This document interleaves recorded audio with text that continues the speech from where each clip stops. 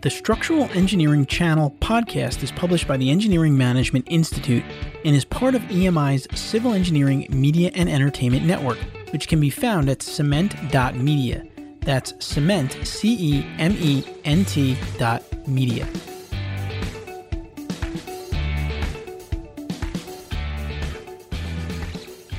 Welcome to this episode of the Structural Engineering Channel podcast, a podcast focused on helping the structural engineering professionals stay up to date on technical trends in the field and to help them succeed in their careers and lives. In this episode, we talk to David Pearson, Senior Principal at ARW Engineers, about building codes and resilience in structural engineering. What started as just a few questions turned into an exciting philosophical debate about resilience, building codes, and free markets. I'm your co-host, Matt Picardal. I'm a licensed engineer at DCI Engineers, practicing on structural projects in California with an undergraduate degree from Cal Poly Pomona and a master's degree in structural engineering from UC San Diego. And I'm your co-host, Alexis Clark. I work in Hilti's North American headquarters as the product manager of our chemical anchoring portfolio in the US and Canada. I'm a licensed professional engineer in Texas. I received my bachelor's in civil engineering from UT Austin, and I'm currently an MBA candidate at Auburn.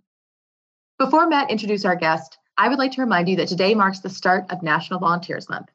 April is a huge month for volunteering, and we couldn't be more excited to share the importance of this month. The entire month of April is National Volunteer Month, and within this big umbrella, there's also National Volunteer Week, also called National Volunteer Appreciation Week, from April 18th to 24th. Whether you're already actively volunteering or have an interest in getting started, now more than ever, people helping others is worth celebrating. Volunteers make so much possible and deserve our appreciation. How will you mark National Volunteer Month and Week at your organization? Matt, what kind of volunteering have you been doing recently? I've recently been going back to my alumni. Recently, I went to Cal Poly Pomona and gave presentations and was part of a panel to help them prepare for the career fair and give them career tips so they can prepare for the industry. What about you? I love that. That's such a great way to give back and such an easy thing to do. It's funny. Usually my volunteering has to do with little kids or, like elementary school to middle school kids and getting them into STEM. But next week, I'm also going to be on an alumni panel called Queer Careers for the LGBTQ students of UT Austin. And now I'd like to introduce our guest for this episode, David Pearson. David Pearson is the Vice President of ARW Engineers in Ogden, Utah. He's also an adjunct professor at Utah State University. He was the 2020 Engineer of the Year at the Utah Engineers Council, UEC, and received the 2019 Structural Engineer of the Year award from the Structural Engineers Association of Utah. During his high school senior year, Dave took applied physics, applied math, and decided he would be a structural engineer. He spent a few years in the industry throughout Utah and California before joining ARW in 1991. As a principal engineer, he oversees multiple projects. The top three things he enjoys most in life is spending time and traveling with his wife and kids, seeing his kids work hard and succeed at their endeavors, and his version of golf, and debating what it means to have a subpar day of golf. Now let's jump into our conversation of the week.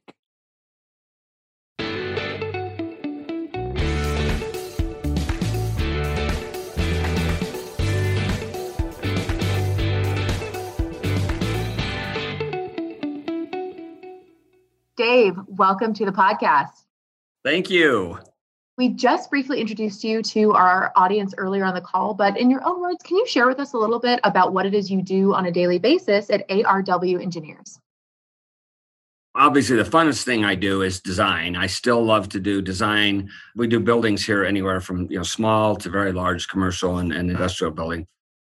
Where we've grown, we're now 33 engineers, and I'm a senior vice president. Obviously, a lot of what I do now is more administrative, which is okay. I like that.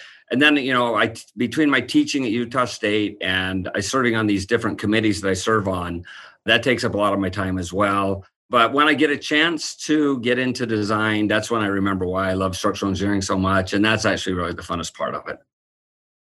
You had some great articles on Structure Magazine. One of them was entitled, "Who Hijacked My Building Code?" Can you tell our listeners what the overall purpose of the building code is? In my opinion, the building code should be 100% life safety. It kind of originated in the U.S. with the Chicago fire of 1871 and then the San Francisco earthquake of 1906. Those were kind of the two big trigger events that got us on the path to having a building code. If you've read those articles, you know this by now. I'm kind of a fan of more limited government. And so because the building code really is law, it becomes basically the law that governs us. I'm much more a fan of limiting that, what I think government should reasonably be involved in. I think life safety is a good objective. There obviously can be a big debate about, okay, life safety for what demands? And there's a lot of discussion about that. But I feel like if we have demands that are like 100-year events, or in the case of earthquakes, in general, a 500-year event for an earthquake, and we design for life safety in those events, and then we let people on their own, via free market forces, decide if they want to go beyond that. That would be my feeling about how a building code, what the purpose of the building code should be. Building codes get revamped every year and whatnot. Are you seeing more and more of non-life safety things that are making the structural engineer's job a little bit more of a hindrance? Because I definitely agree with the life safety, but then with, I guess, too many people putting their own codes or their non-life safety things in, and it kind of makes the job more difficult?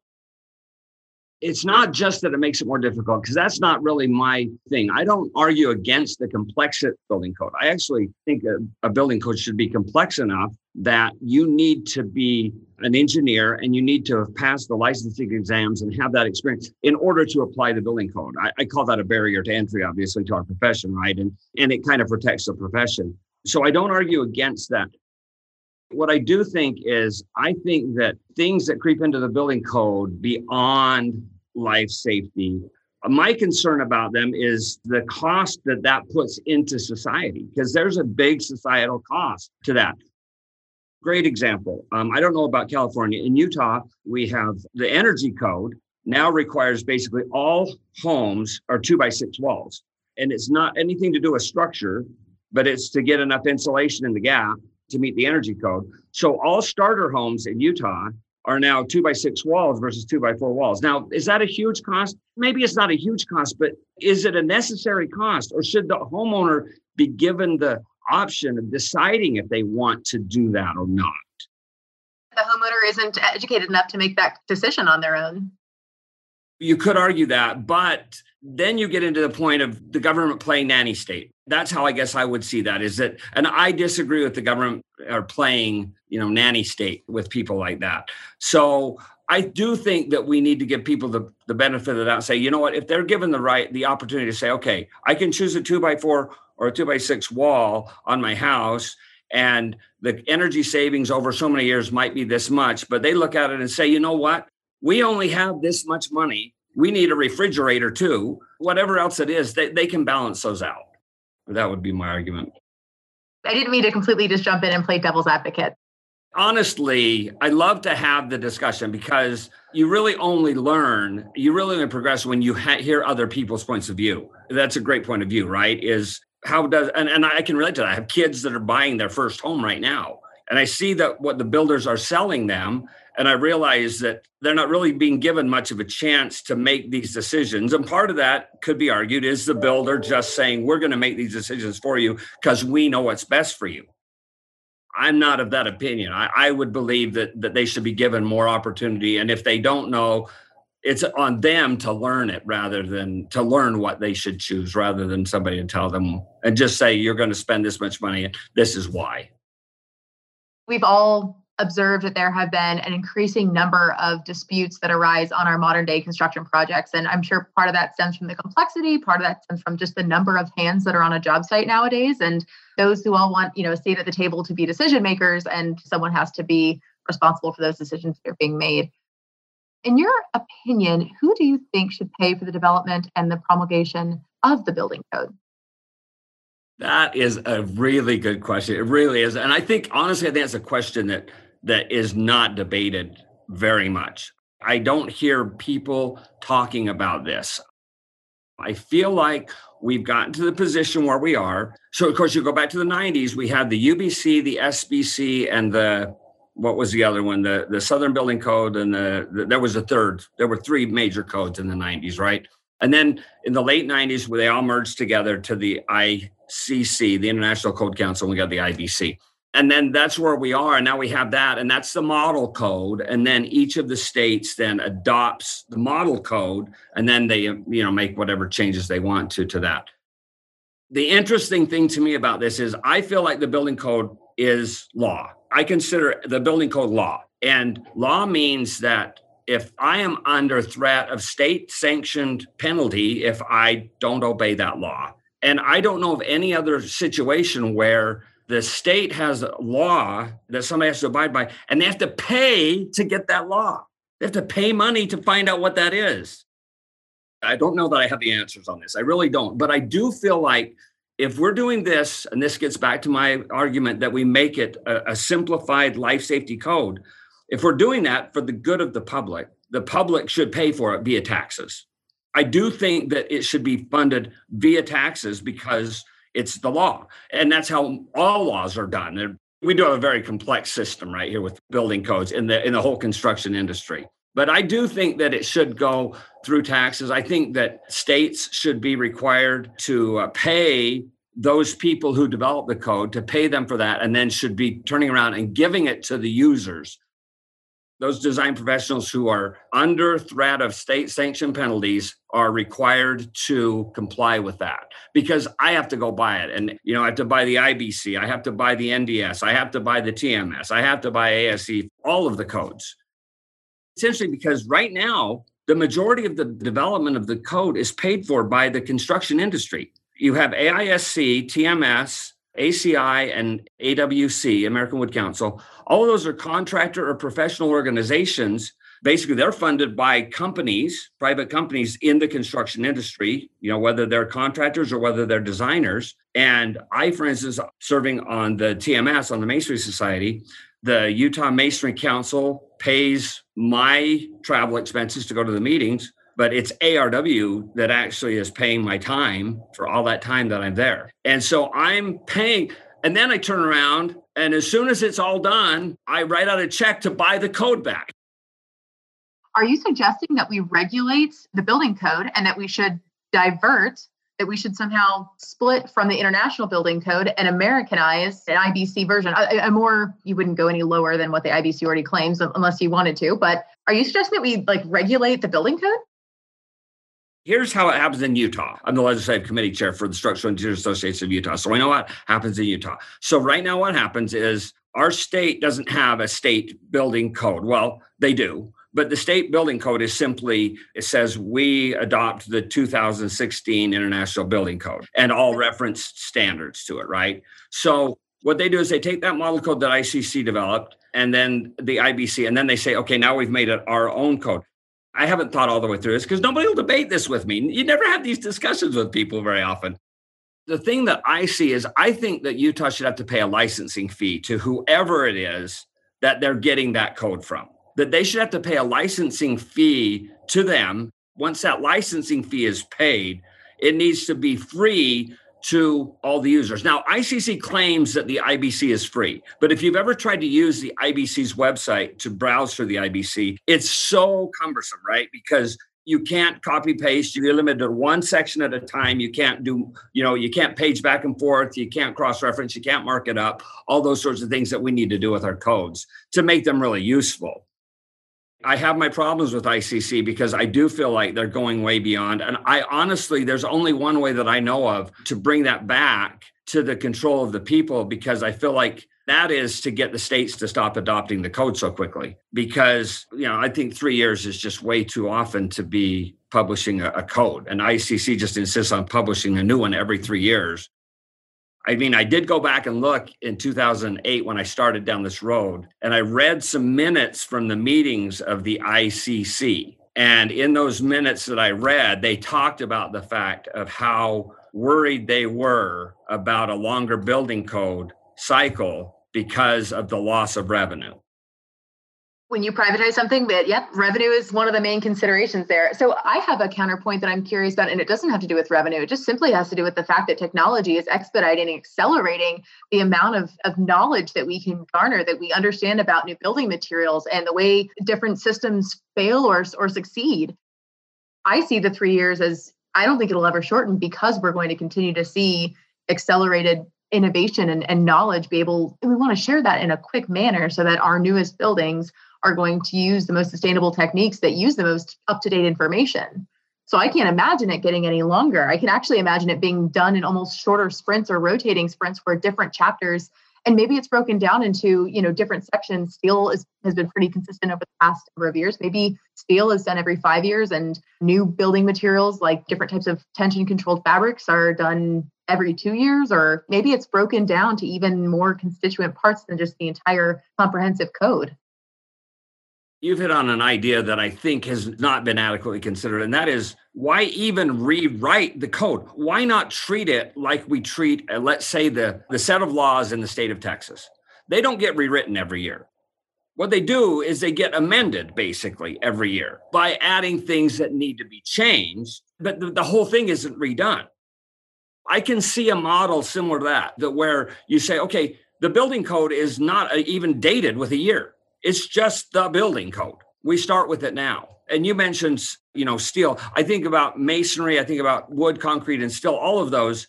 The basic materials, since we had the Northridge problem back in the 90s with the Northridge connections, now we've added BRBs, buckling restraint brace frames. We've added steel plate shear walls.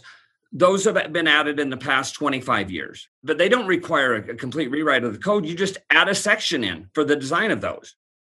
I'm sitting in a building, we designed this to the 97 UBC. I'm not at all afraid of anything in here. To me, this building is plenty safe. No issues with it, right? Whatever changes there have been, like you say, there can be good changes. There can be some things, but nobody's justified to me that they really are happening every 3 years. Literally heard people say, we need to make these changes. Otherwise, there's no reason for us to do a new version of the code. And when you're to that point, you really shouldn't be doing a new version of the code.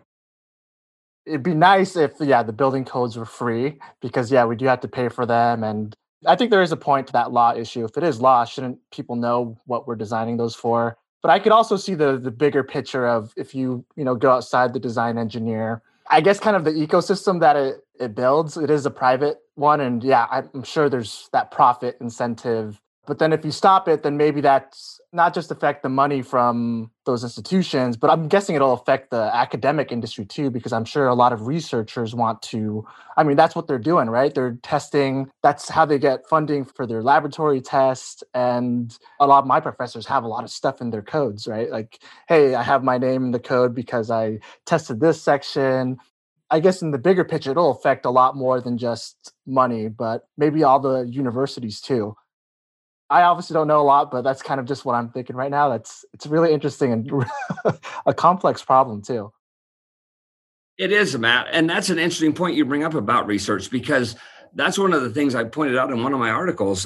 The problem with that, and I've seen this with being involved in the masonry side, the problem is you do get all these people doing research. They get their money to do their research. But the problem is you don't know the answers to your research until you're done. But you've already spent that money. And the best way for them to justify what they did is to get a change put into the code. So what a lot of times we see happening, and we've seen this with masonry, I know I've seen this with masonry, is changes that are made that don't really make it better. They just change it, and they're made so that they can justify, maybe it's a 2% change in the capacity, which is, we shouldn't even be doing anything for a 2% change in capacity. But they do it because then they can show that they got it into the code, which justifies the funding, that they got.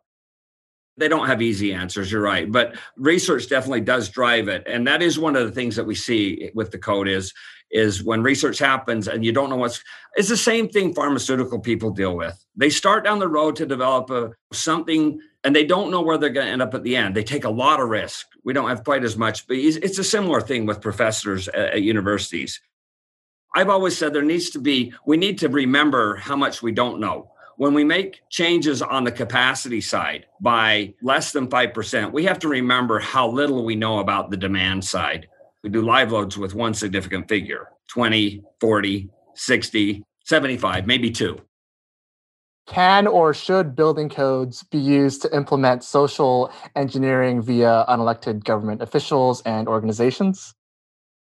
I'm not hugely involved in politics, but because I am the legislative committee chair with SEAU. I do get involved with the Utah legislature. And if you know anything about the color of our state, we have a relatively conservative state legislature, right? And I'm relatively conservative. So I think this comes down to the proper role of government, right? And your question would really have a lot to do, I think, with two things. One would be with the energy code. Should we be putting energy provisions into the code, or should energy be regulated via the free market, where we let the cost of the energy kind of dictate what people want to put for energy savings in their home? And I know there's not a black and white answer there, but I do tend towards the side of letting the individuals choose that.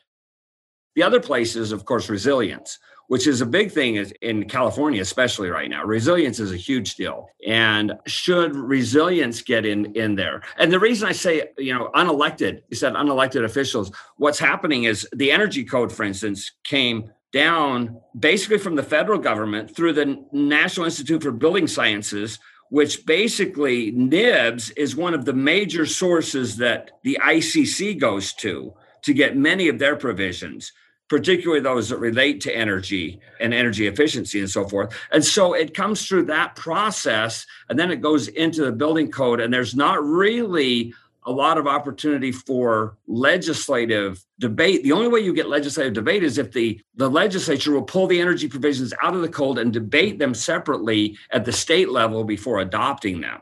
And that's actually kind of where I'm kind of promoting Utah, is to get them to debate that as a separate thing rather than viewing it as an entire lump sum. So no, I think it needs to be subject to the legislative process more.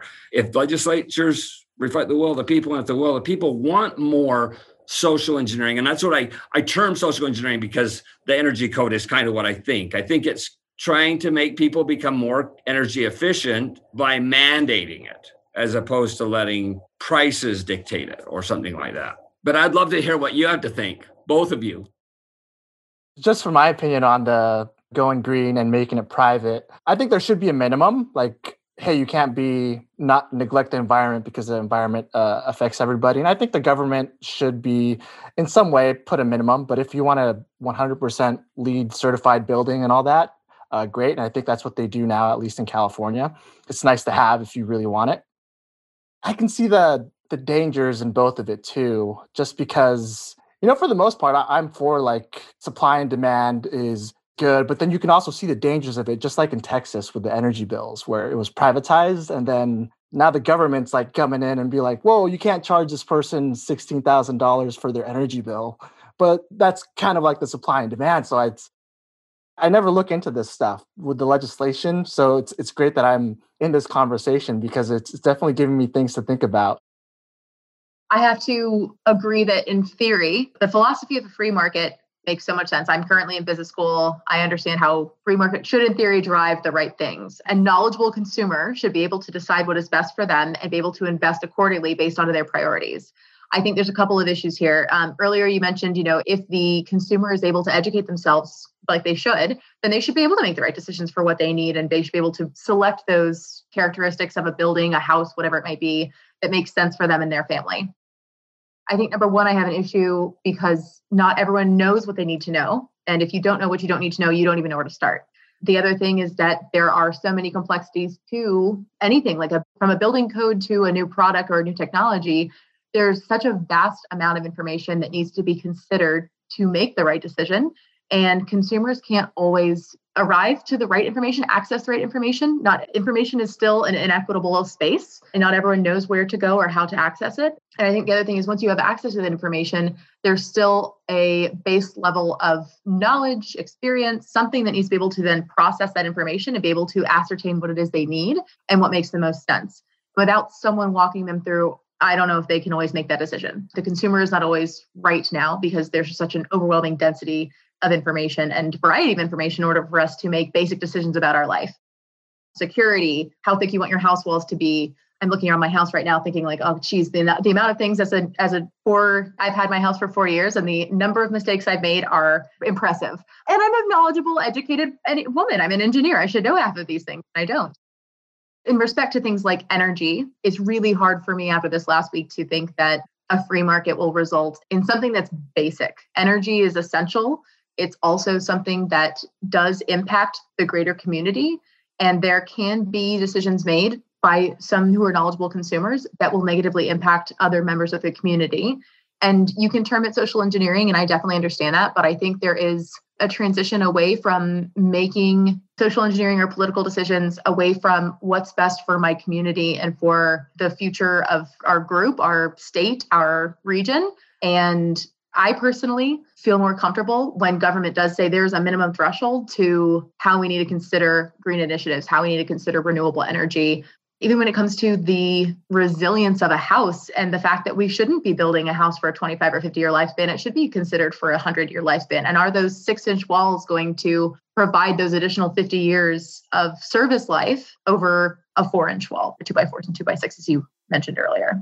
I don't know. I guess that's kind of the thoughts that I'm in. In one of my articles, I referenced this section 1204, I got it right here, 1204.1, that says, interior spaces intended for human occupancy shall be provided with active or passive space heating systems capable of maintaining a miniature indoor temperature of 68 degrees at a 0.3 feet above the floor on a design heating day. And I said, what a great thing. I would love my home to have that. And the free market should allow me to choose to have that. But instead of being in the building code, I said it should be in a book called Great Ideas for Architects, Engineers, and Builders to Offer to Clients Who Want Nice, Comfortable Buildings. My response back would be to say, if the consumer can't get educated about it, the people who are educated about it are the builders, the people who's going to sell you the home, that build you the home and sell you the home. They can provide, they could offer that, and they could explain that. That would be one point back on saying, letting the consumer decide. I'm not all the way off the page on free market on that either. I do know that I'm not great at getting that balance yet. I'm not a libertarian who says there's no government, right? I do know the government does have some role, and they do have some role in energy. I just happen to be more to the private sector side than to the government side whenever I have a choice. But I do recognize that government has to have some role in energy. It's always going to be that debate of what minimum should we be at, right? With the role of government regulating, the corporate world, especially with these economic times, it's been a lot more important. You can see it. What about the role of government in regulating construction? What are your thoughts on that? The government's role, there's a necessary role for sure. I do think, for instance, in California, there's two ways really that what we do is regulated. It's regulated on the licensure side by the licensing divisions. My hope, I actually feel like that should be the primary place where the regulation happens. In other words, the primary place is that it's to stop people from getting into doing what we do, whether it's designing or constructing certain parts of construction without passing the licensure. I personally see that as a very proper role of government, a very stringent licensing division that very much enforces and makes it difficult to become licensed, to pass that. But I also believe that we should make it so that once that happens and that engineer does get licensed, they get that stamp, and then personal ethics, then the code of ethics comes onto them. But at that point, then the state can say to the people, this person can design, this person can build for you, and we trust them. Now, the second place of regulation comes in on the backside. And it doesn't come in the red states. You go to Kansas, Oklahoma, you go to North Dakota. The plan review side is minimal. The many projects in the Midwest, smaller states, where the building review comment that came back said, I see these plans were stamped by the structural engineer, therefore they're approved. That was the totality of the building department review. Central Valley, California. I don't know what's going on in the Central Valley, but we've done projects in the Central Valley where we've submitted plans and they've come back with 250, 300 comments. So I feel like California is kind of doing the belt and suspenders approach on regulating. That it kind of bothers me a lot, because the problem with that is most of the time when that happens, it's not coming from an actual government official. It's the jurisdictions are subbing it out to private enterprises who are doing plan reviews. And those plan reviews, they come back and they put a ton of burden on the design engineer to prove things, to justify a lot of things. And the engineer should be given a little bit more credit than that if they've been approved by the licensing division as saying you're good enough to design a building. I mean, I've seen reasonable reviews, actually more reasonable reviews down in Orange County in that area, in LA than some of those that we got up in Central Valley. I don't know, those firms up there that are doing that, they're making a ton of money. We just, in our minds, we kind of estimated how many hours they probably got to bill for that. It kind of made us mad because they were getting probably half our fee and they had zero liability. On my end, for sure, as a design engineer, I definitely agree with that. You should make some general comments, but now we're getting to the extremes where you get a plan checker that is really unreasonable to the point where, yeah, there's like stories where we could tell about like, we actually brought you the guy that made that code up, but then your interpretation is still, no, that's not how I interpret it. And then you're going back and forth. To that point, if you're getting that extreme, now it's just two engineers fighting with each other, like two licensed engineers fighting with each other. I don't think that's good for the owner, and I don't think that's good for the project, because it's gotten to the point where, depending on the jurisdictions, that's going to dictate the price of the engineering fees. Like, oh, we know that jurisdiction is really tough to get through. We're going to bump up the fees and it's going to cost the owner, et cetera, because, we know what that process is. If I was a building owner and we had an engineer come in, I would want to do at least some type of third-party plan check. And I think as a building owner, we have that right, or even as a city. But then it does come to the point of what is too much. It's always that fine line of, now it's just like you're squabbling over 0.01% reinforcement. Hopefully it doesn't get to that, but it's always tough to find that medium. At least that's my 2 cents on that.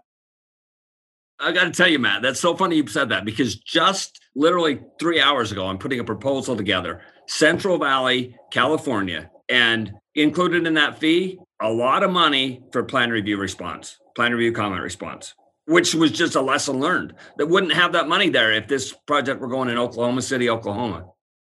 Yeah, same thing with DSA, Department of School Architects in California. If you have that really strict, I think to me that makes sense. I mean, your kids and all that, yeah. OSHPD and DSA, right, yeah. The essential structures, right, yeah. It's definitely a place, but then I know there's a lot of other ones that are just, frustrate the design engineer. You said essential structures, and I think the word essential has really taken on a whole new persona that after this past year of, essential personnel in a pandemic. And I think I'm feeling it a little bit more acutely here again, because the Texas freeze just happened last week. And so I'm thinking essential. Electricity, energy is essential to keeping people warm in a snowstorm. You talked about OSHPD and DSA, schools and hospitals, and we're kind of talking about where are some of these lines, where's the happy range?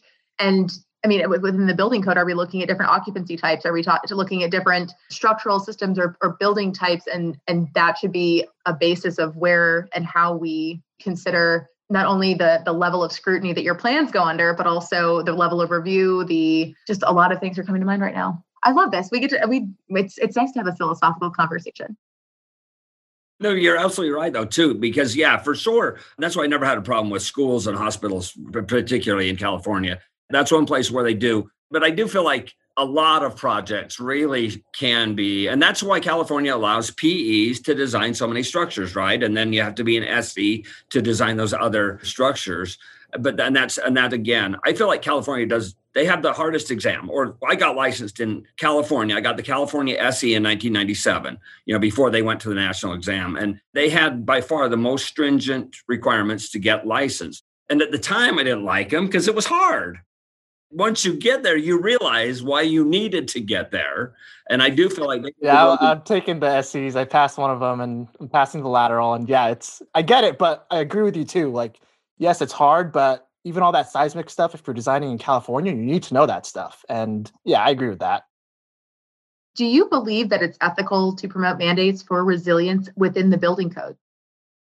I wrote an article about this, about the ethics and politics of resilience, because we have what now is the USRC, the Resiliency Council, that's kind of coming out of California, and Utah is kind of in with it. And I think it's gaining some momentum. It's kind of structural engineers, our version of the US Green Buildings Council, right? And it's going to give ratings.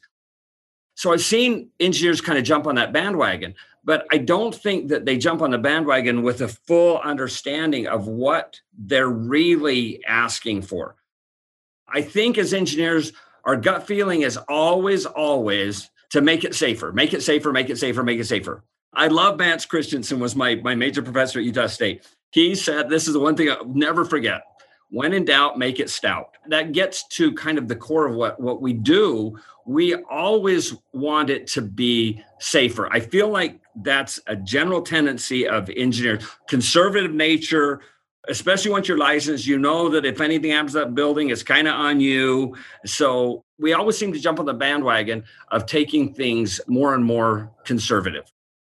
When I started hearing about resilience, it occurred to me that when we go to and ask about resilience, if we're going to mandate that into a building code, we're essentially starting to tell building owners, we're mandating to them how they need to spend money that is not affecting life safety, because resilience gets into property maintenance beyond life safety.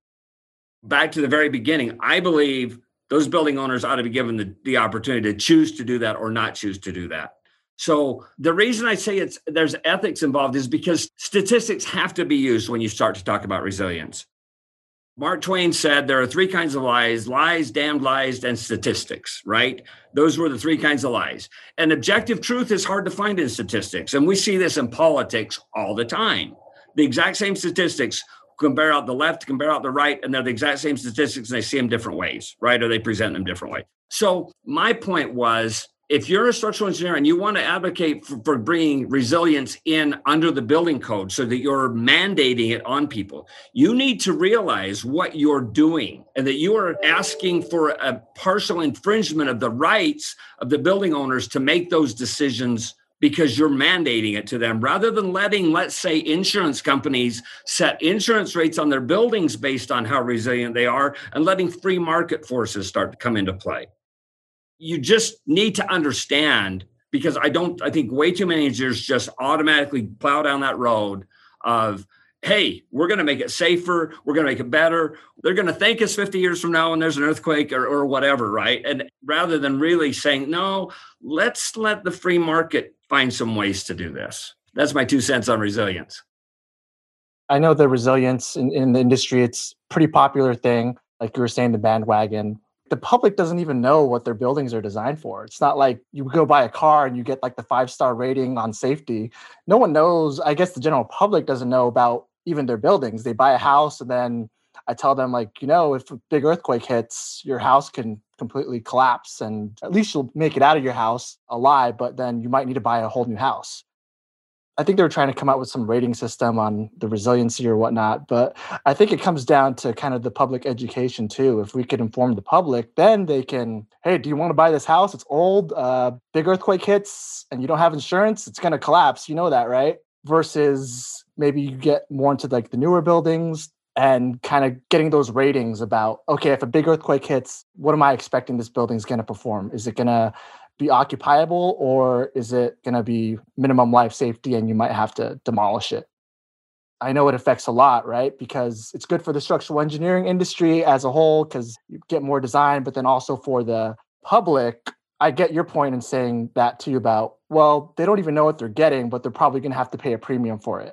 Like boosting up the whole standards, and do we want to incorporate that into the code when, I guess for me, the public doesn't even know what they're getting? Like, why are you bumping up my Netflix prices, right? It's like, what'd you guys add? So for me, it's that balance of trying to do that. And I'm glad you brought that up because it's some things that I've never really thought about. And I'm just thinking about it now off the top of my head. The only other perspective I would throw into the mix is that having witnessed Harvey a few years ago, seeing the effects of Katrina and the way that's still impacting, Louisiana, Texas, all those surrounding states and their populations with Katrina refugees who moved someplace, found a new job and, decided not to go back home.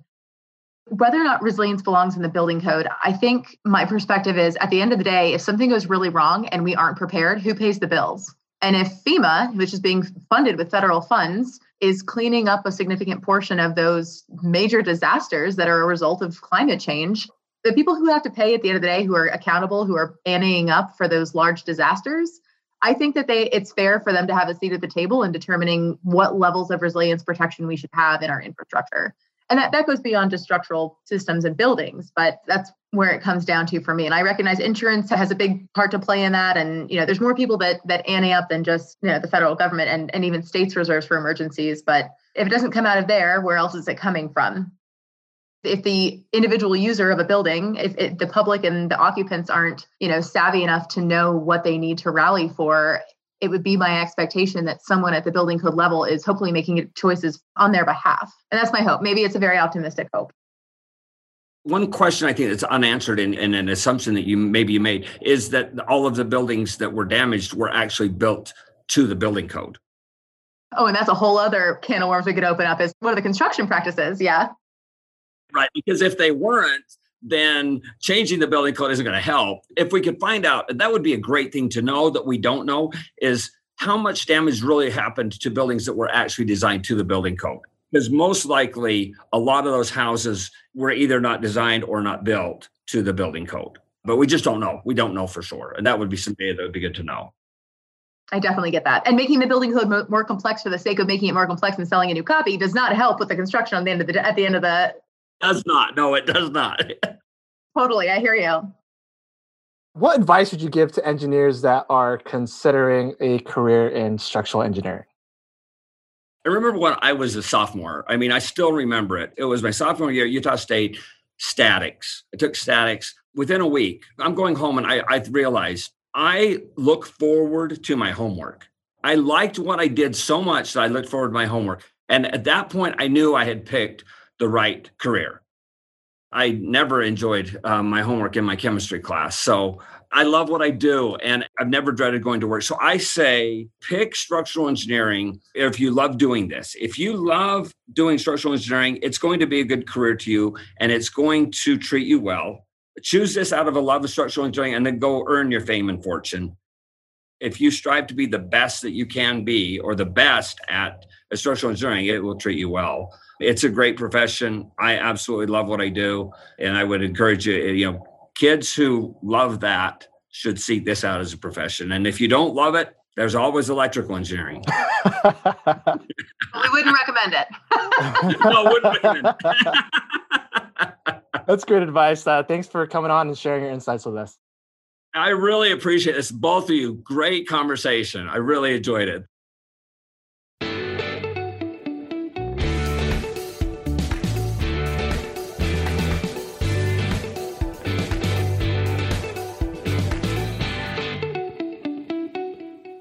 We hope you enjoyed the episode today. We'd love to hear your feedback, comments, and or questions. To leave them, please visit structuralengineeringchannel.com. There you'll find a summary of the key points discussed in today's episode, which is episode number 48, as well as links to any of the resources, websites, or books mentioned during this episode. Don't forget to subscribe on Apple Podcasts or wherever you listen to your podcast. Until next time, we wish you the best in all of your structural engineering endeavors. The Structural Engineering Channel podcast is published by the Engineering Management Institute and is part of EMI's Civil Engineering Media and Entertainment Network. The opinions on the show are those of the hosts and guests, not their employers. For information on EMI's people and project management skills training programs for civil engineering professionals, visit engineeringmanagementinstitute.org.